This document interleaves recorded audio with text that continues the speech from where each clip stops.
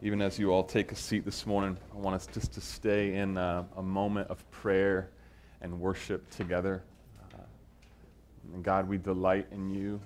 It's so true when we are tasting your goodness, we have every need met. We're not going to be in want. You're going to be sufficient for us in every way, Lord. And so, God, we want to pour out our prayer towards you and our praise towards you. I know usually I begin preaching right now, but I just want you to read the scripture with me from Psalm 8 as just a prayer from all of us to the Lord. So again, would you read out loud the portions that are in bold here together? It says, Lord, our Lord, how majestic is your name in all the earth. You have set your glory in the heavens. Through the praise of children and infants, you have established a stronghold against your enemies to silence the foe and the avenger. When I consider your heavens, the work of your fingers, the moon and stars which you have set in place, what is mankind that you are mindful of them? Human beings that you care for them. You made them a little lower than the angels and crowned them with glory and honor. You made them rulers over the works of your hands. You put everything under their feet. All flocks and herds and the animals of the wild, the birds in the sky and the fish in the sea, all that swim the paths of the seas. Lord, our Lord, how majestic is your name in all the earth. Again, Lord, it's good to confess that to you, that your name is majestic. It is matchless. And all the beauty that we see in our day, all the goodness that we experience, Lord, we know that you are ultimately the giver.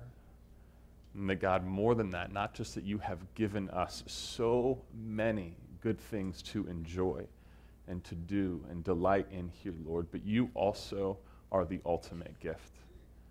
That God, that you have given yourself to us, that we might delight in you and know you. And so, Lord, we don't want to run by that here this morning, but we want to again say that your name, Lord, is majestic. Your name is hallowed. It is precious to us. Because in your name, Lord, we find a refuge. In the everyday cares and concerns, but Lord, we also find a refuge for our salvation. It's in you, Jesus, that we hide. It's in your name, it's in your righteousness that we take refuge, not our own. So Lord, it's a good, again, to tell you your name is majestic and worthwhile and precious to us. So Lord, we pray all of this in your name, Jesus. Amen. Amen. So if you have been with us for any period of time, hopefully you've noticed that there are three words that we often use here at King's Cross. That's an attempt to capture what fullness of life with Jesus looks like. You might see these on t-shirts, you might see these on a sign. The words are enjoy, belong, and renew. Again, enjoy, belong, and renew. Maybe these sound familiar to you. This first one, enjoy, comes out all the time, even in that prayer, that we are designed to enjoy God. It's not meant just to be a duty to follow him, but it's also a delight to be in a relationship with God. I love one pastor, John Piper, he put it famously, God is most glorified in us when we're most satisfied in him. So it's when I'm most full of joy and satisfaction, I feel full of eagerness in him. That's when God is shown to be most appreciated, most worthwhile. His beauty is most clearly seen and apprehended by me. That's when he's most glorified. So we're called to enjoy him. But we're also called to belong to one another. Belong to one another. That God is not just eager for us to know him, to enjoy a relationship with him, but he wants us to be in loving relationships with one another. And through Jesus, we have new connections with one another that we otherwise would not have, a reason to care and carry one another's burdens, meant to belong to one another. This is why we talk about home groups and wanting you to join and be a part of that, a place for you to connect, and Bible studies. This is why we also say we're so glad you are here if you're new. We want you to be welcomed because we have a God that has so generously welcomed us into relationship. So we want you to be welcomed in grace. These are the first two words, enjoy, belong. But I confess to you this morning that I feel like I have greatly neglected this third word in our church, renew. That God is calling us to participate with him in his mission of renewal in our world. And let me just clarify this briefly. I know there are things that we are doing, even like Care Portal that I just talked about, that we want to provide shoes for this school and care for the students here that might be struggling financially in their families. So we want to be present and renewal and caring. And I know there are many more things that we can do together as a church body in events and other things. But let me be clear to you. The core mission of our church will never be realized by an organized program by us. It will never happen in a single event that we accomplish or do together. The core mission of our church is realized through you. It's you in your everyday life. Your Monday, Tuesday, Wednesday, that weird Thursday. It's you on your mission and everyday life that our church is being sent, right? It's not in a program or a single event.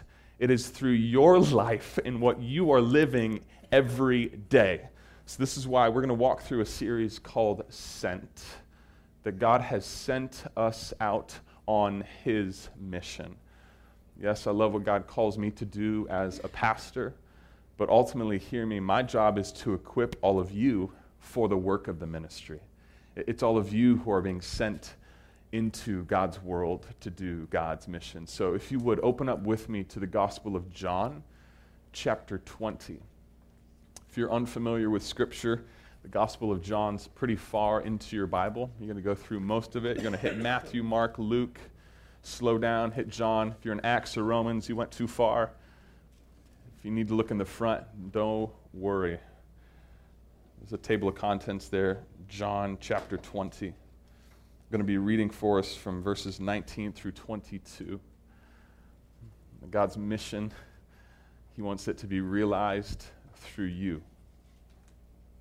Again, John chapter 20, verse 19 through 22 says this. On the evening of that first day of the week, when the disciples were together with the doors locked for fear of the Jewish leaders, Jesus came and stood among them and said, "Peace be with you." After he said this, he showed them his hands and side. The disciples were overjoyed when they saw the Lord. Again, Jesus said, "Peace be with you. As the Father has sent me, I am sending you." And with that, he breathed on them and said, "Receive the Holy Spirit."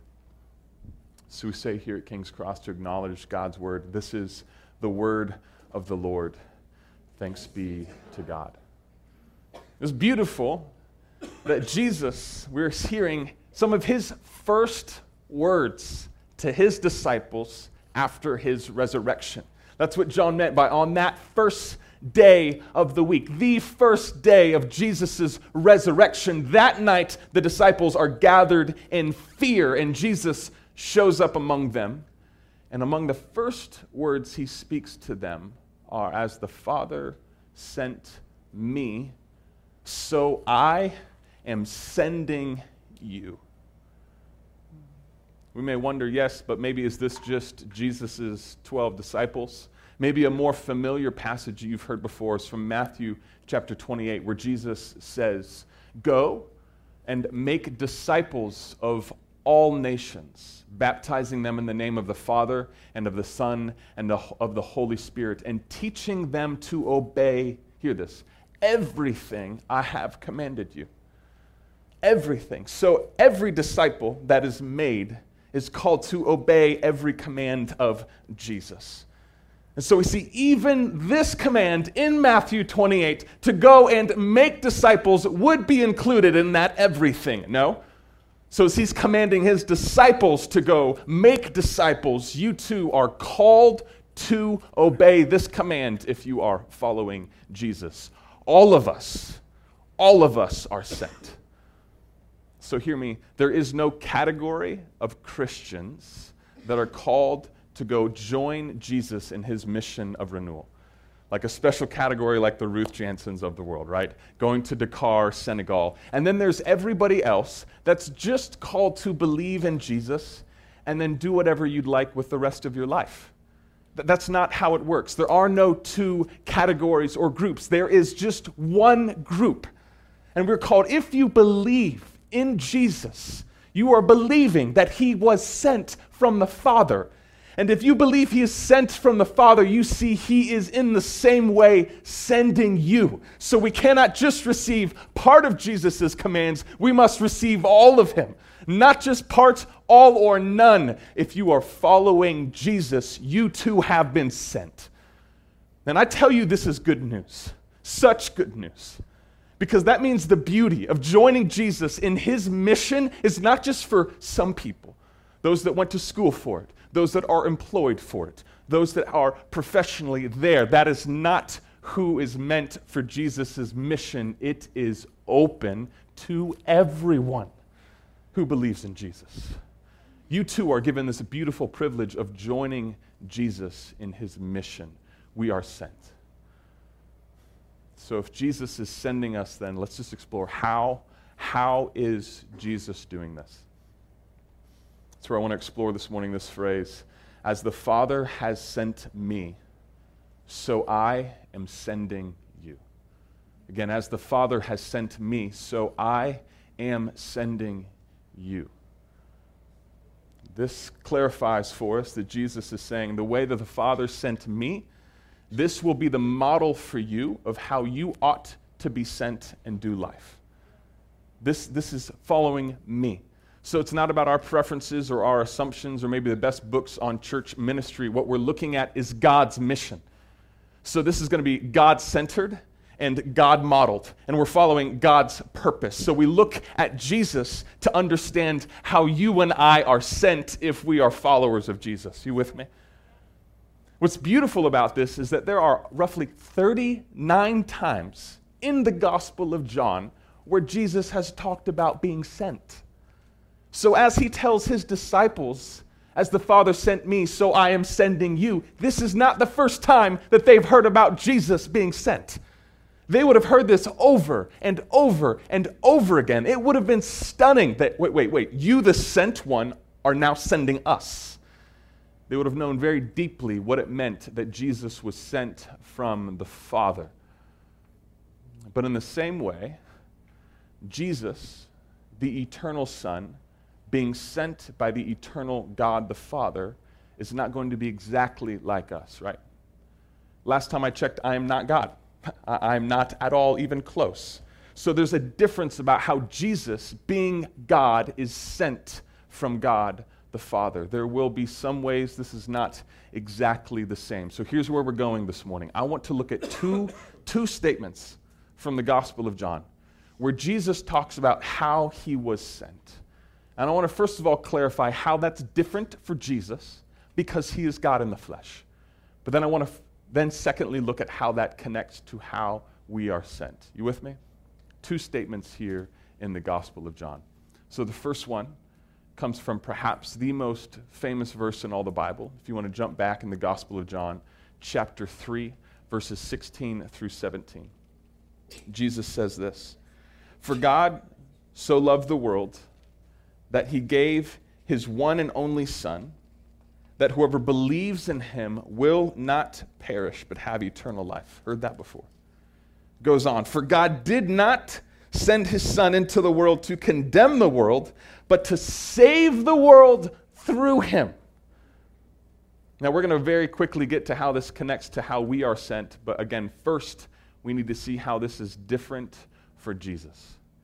He has been sent to save the world because Jesus is a sacrifice for the world. That Jesus is the atonement. He's the sacrifice that redeems the world out of their sin so that we could be in relationship with God again. But you must see, this is only possible in Jesus. that we are not able to atone for ourselves. We are not able to atone for other people. There is only one atoning sacrifice that can redeem the world. That is Jesus Christ.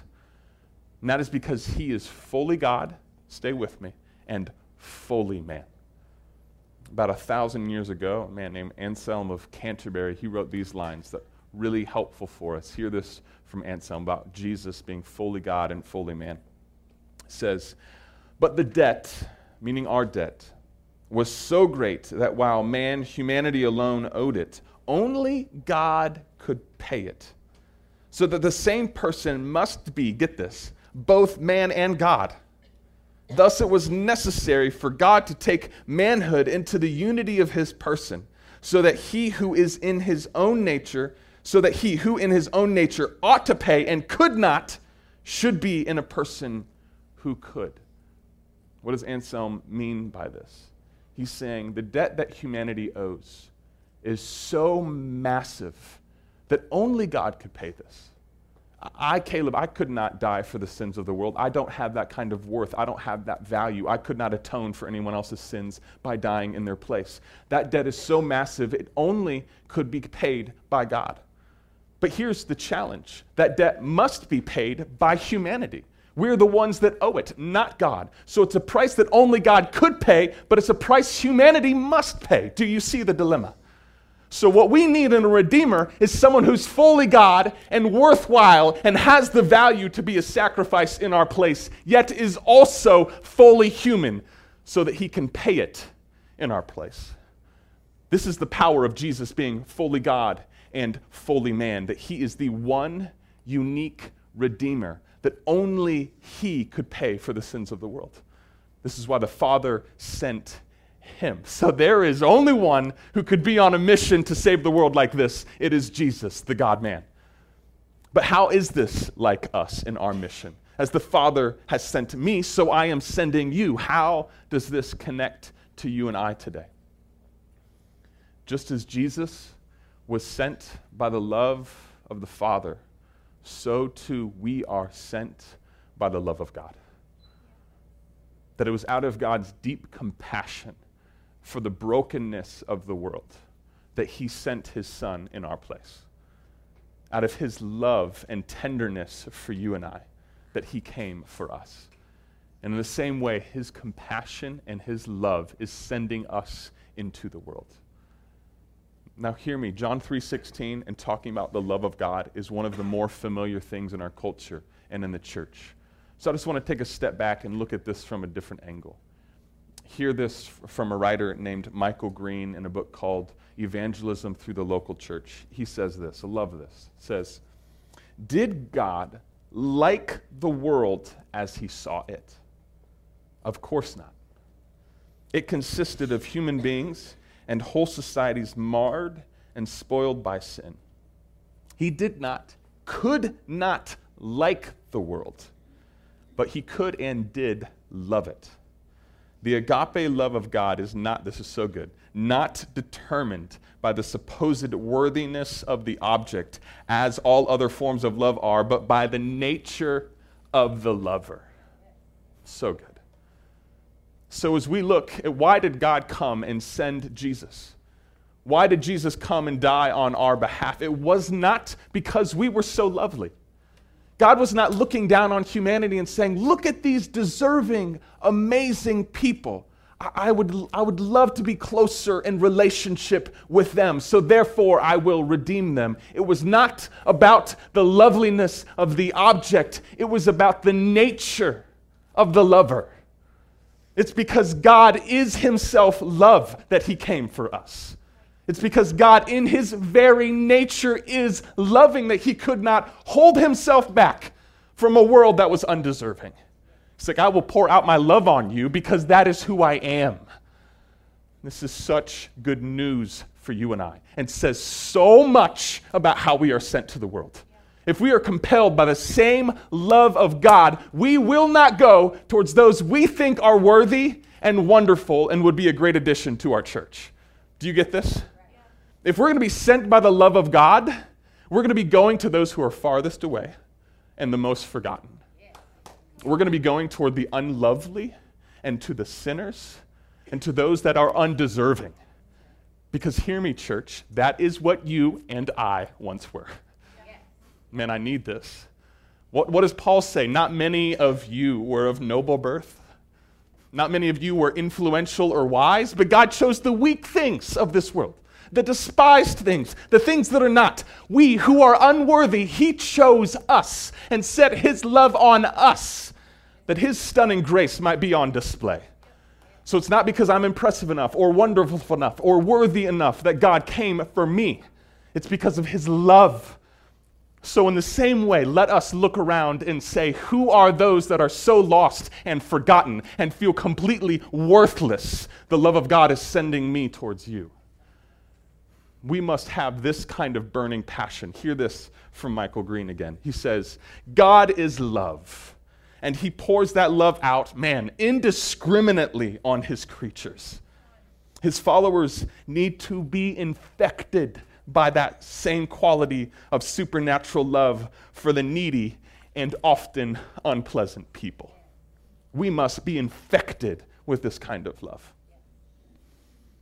Our common right now culture does a pretty good job about talking about compassion and love. We like those things. But when it comes to our enemies, when it comes to those who have hurt us, when it comes to those who have made themselves undeserving by doing something awful, we are quick to cut them off and forget them. We need this kind of faithful, compelling, infectious love from God that tells us we will reach out to those who have hurt us. We will reach out to those that are exhausting to us. We will reach out to those who are our enemies because this is how God loved us and is sending us. Do you see this, church? Can I just talk about one quick example here? A guy named William Booth and his wife Catherine started the Salvation Army. I know this looks like Father Time. It's not Father Time, okay? This is old school. William Booth and his wife Catherine, back in the 1850s, he was a preacher, and he felt God leading him to go to the poor in London, out on the streets, leaving familiar church services like this and going out to the streets and reaching those who were lost. He began to preach. This offended the religious people in London. They thought this was not civilized. This is not how church is done. You don't preach out on the streets to the poor like this. They need to come into the church. But the love of God had infected the heart of William Booth, so he could not help but go to those who were farthest away and forgotten on the streets of London. So he and his wife Catherine, they start to preach to the thieves and to the prostitutes, to the gamblers, and to the drunkards left out on the streets of London. And these people begin to hear how God delights and loves them and has sent his very self in the Son, Jesus Christ, to redeem them. Their value could not be more. And as they are awakened to a sense of the love of God, you know what they started to do? They started to tell other people because they got infected by the love of God.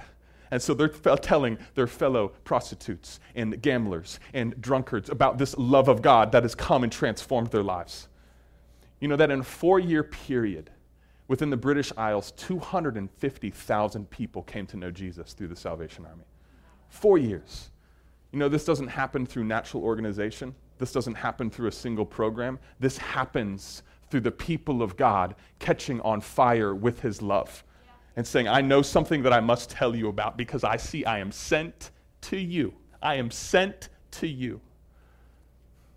So King's Cross, let me ask you, who are those unlovely people in your life? Who are the forgotten and the difficult and the farthest away? Even right here in Rice County. Who are the enemies for you that might make life difficult, that have hurt you, that you'd rather stay distanced from? Do you see that as the Father sent Jesus to an unloving, undeserving world, so he is sending you? He is sending you. I love that this can be Ruth in Dakar, Senegal. We need people headed to the brothels in India. We need people going to the forgotten refugee camps in Africa. But we also need people right here in Rice County. Do you see this? Do we have eyes for the many struggling people right across the street from us that we're buying a coffee right behind in a coffee shop, who's sitting at a table right next to us in a restaurant, if we would have eyes to see as Jesus had eyes to see, what would God begin to do in this county? This mission is accomplished through you. So first of all, we are sent by the love of God, but secondly here, we are also sent to do the will of God. Jump with me a couple chapters later in the Gospel of John, chapter 6, verse 38. We're sent by the love of God. But Jesus also says, "For I have come down from heaven, not to do my will, but to do the will of him who sent me." Simple. I've not come to do my will. I've come to do the will of him who sent me. Again, let me talk about how this is different for Jesus before I talk about how it's connected to us. Jesus is not saying that he's come to do the Father's will because he's not equal with him, as though he is not trustworthy or his own will is not worth following. We must again hear that Jesus is fully God. As we confess as Christians that we believe God has eternally existed as three persons, the Father and the Son and the Holy Spirit. We do not believe in three different gods. We believe in one God, one being, one essence, but he has existed eternally in the Father, the Son, and the Holy Spirit in perfect unity together. So whatever we would say about the Father and his divine nature, we can also say about the Son and his divine nature. They are in complete unity together. One God, one being. So we cannot say that the Father would have one will and the Son would have another will desiring something else. They cannot be in contradiction to one another. Do you see this? So it's not because Jesus is lesser or is not fully God that he's saying he's following the Father's will. Why is he saying this then? We're about to do a deep dive here, so just stay with me. We're about to go real deep. Jesus also has a human will. He's fully God and he's fully human. So Jesus has a desire to rest and to sleep. He has a desire to eat and to drink. He has a desire for his own comfort and to ease. He has a human will. And theologians, we call this, here we have this word for you, massive up on the screen for you. Diotheletism is the name for this. Can you just say that out loud with me? Just cheesily say diotheletism with me right now. Diotheletism. Yeah, you got one word that you're taking home with you today. This just simply means two wills. That Jesus has a divine will and a human will. That he has a desire, again, for sleep, for comfort, for rest. Now, why is this important? Why are we diving into this word? That Jesus has a human will. This is massively important because, listen to this person, Gregory of Nazianzus. This is about 1700 years ago. He wrote this. "For that which he has not assumed, he has not healed. But that which is united to his Godhead is also saved." I know I'm stretching you here this morning, but let me unpack this for you. Gregory brilliantly says that what Jesus does not take on, does not assume in his humanity, when he's dying and raised from the dead, if he does not take that on, it's not being healed by him in us. So unless Jesus is fully human in every way, if there's something left out, that thing has not been redeemed. That's not been raised from the dead. That is not being sanctified in you and I. So as the Holy Spirit is working in those who have trusted in Jesus, what he's doing is he's taking your broken nature and bringing that into the fullness of Jesus in his perfect humanity. Jesus is the model in his perfect humanity. But if it's not been taken on by Jesus, if it's not been redeemed by him, it will not be healed in you. Let me put this in more simple terms for us. Does anyone here have a struggle with a broken will? Do you ever find yourself at times doing things you do not want to do? Have you ever struggled with that? Does that sound familiar? Does it not become such good news to us that Jesus had a human will? And that he lived a perfect life in obedience to the Father. It wasn't a partial will like ours. He fully identifies and knows our struggle. And yet he has taken that broken will that we had, and he's lived it perfectly so that it can be healed in you and I. This gives us hope. so that Jesus, in everything that I might know and struggle with, I know you have accomplished fully in perfection, and you can redeem and heal in me. Jesus is fully God, and he is fully man. So this is why in John chapter 6, verse 38, he's saying, I've not come to do my will, meaning his human will. I'm not coming to do my own thing according to what my human desires might want. I've come to do the will of the one who sent me. Does this now make sense to you? I'm fully God. I'm already in his will, but I'm now laying down my human will so that I can follow his ways, whatever that might be. And he is a model for you and I and what it looks like to be sent from the Father. Yes. So hear me, as the Father sent Jesus, so he is sending you to follow his will. And if Jesus, in all his perfection, if Jesus, fully God, saw fit to submit his human will to the Father, how much more should you and I submit our wills to him? Again, there is no category of a Christian who says, I will believe in Jesus, I will follow God, yet I will do what I want with the rest of my life. That does not exist. He's saying, if you believe in me, then you also will follow the Father's will, even as I have followed the Father's will. There is an exchange of life here, King's Cross.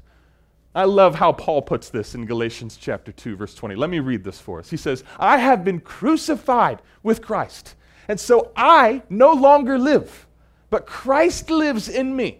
And the life I now live in the body, I live by faith in the Son of God, who loved me and gave himself up for me. So Paul's saying it's not about my will.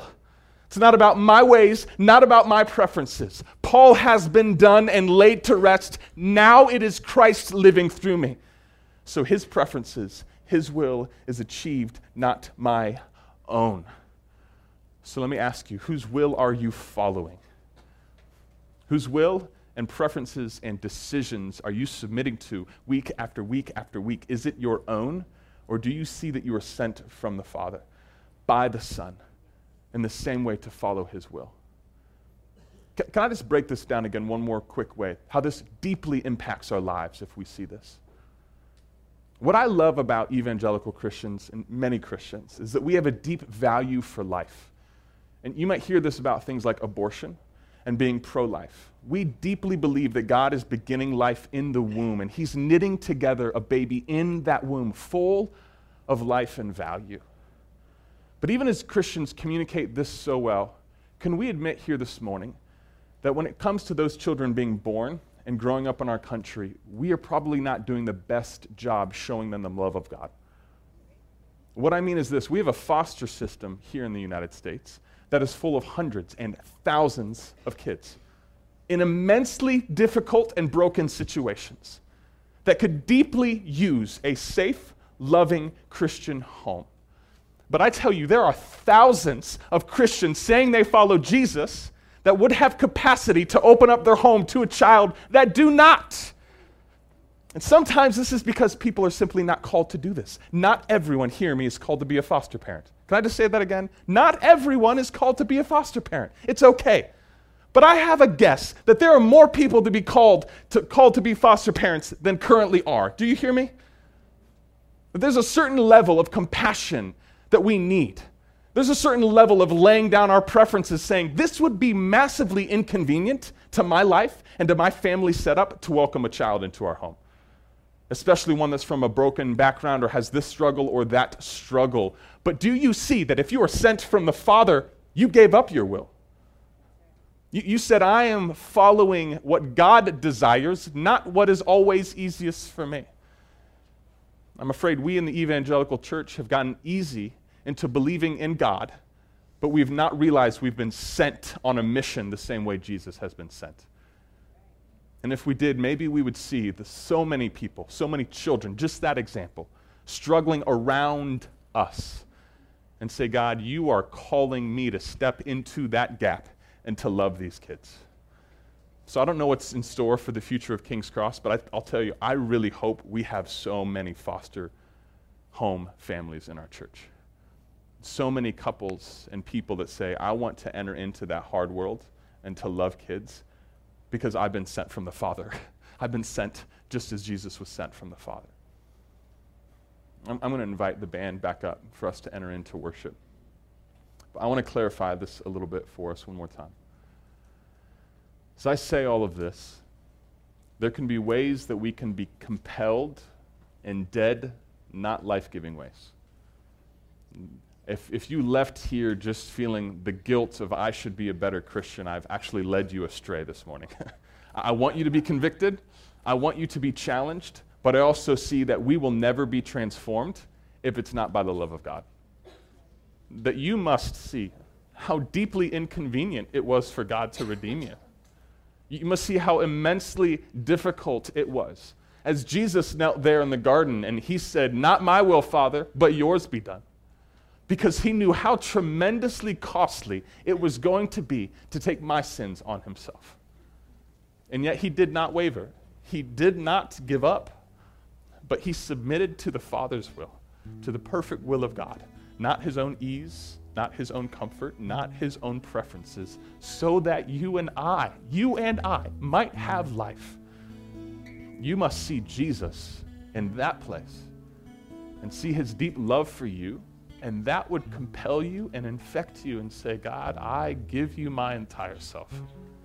I don't want to just believe in you and then live my life however I want, living after my own pleasure. I give my entire self to you to do your will. I want to be participating in your mission. What a gift he's giving us, King's Cross.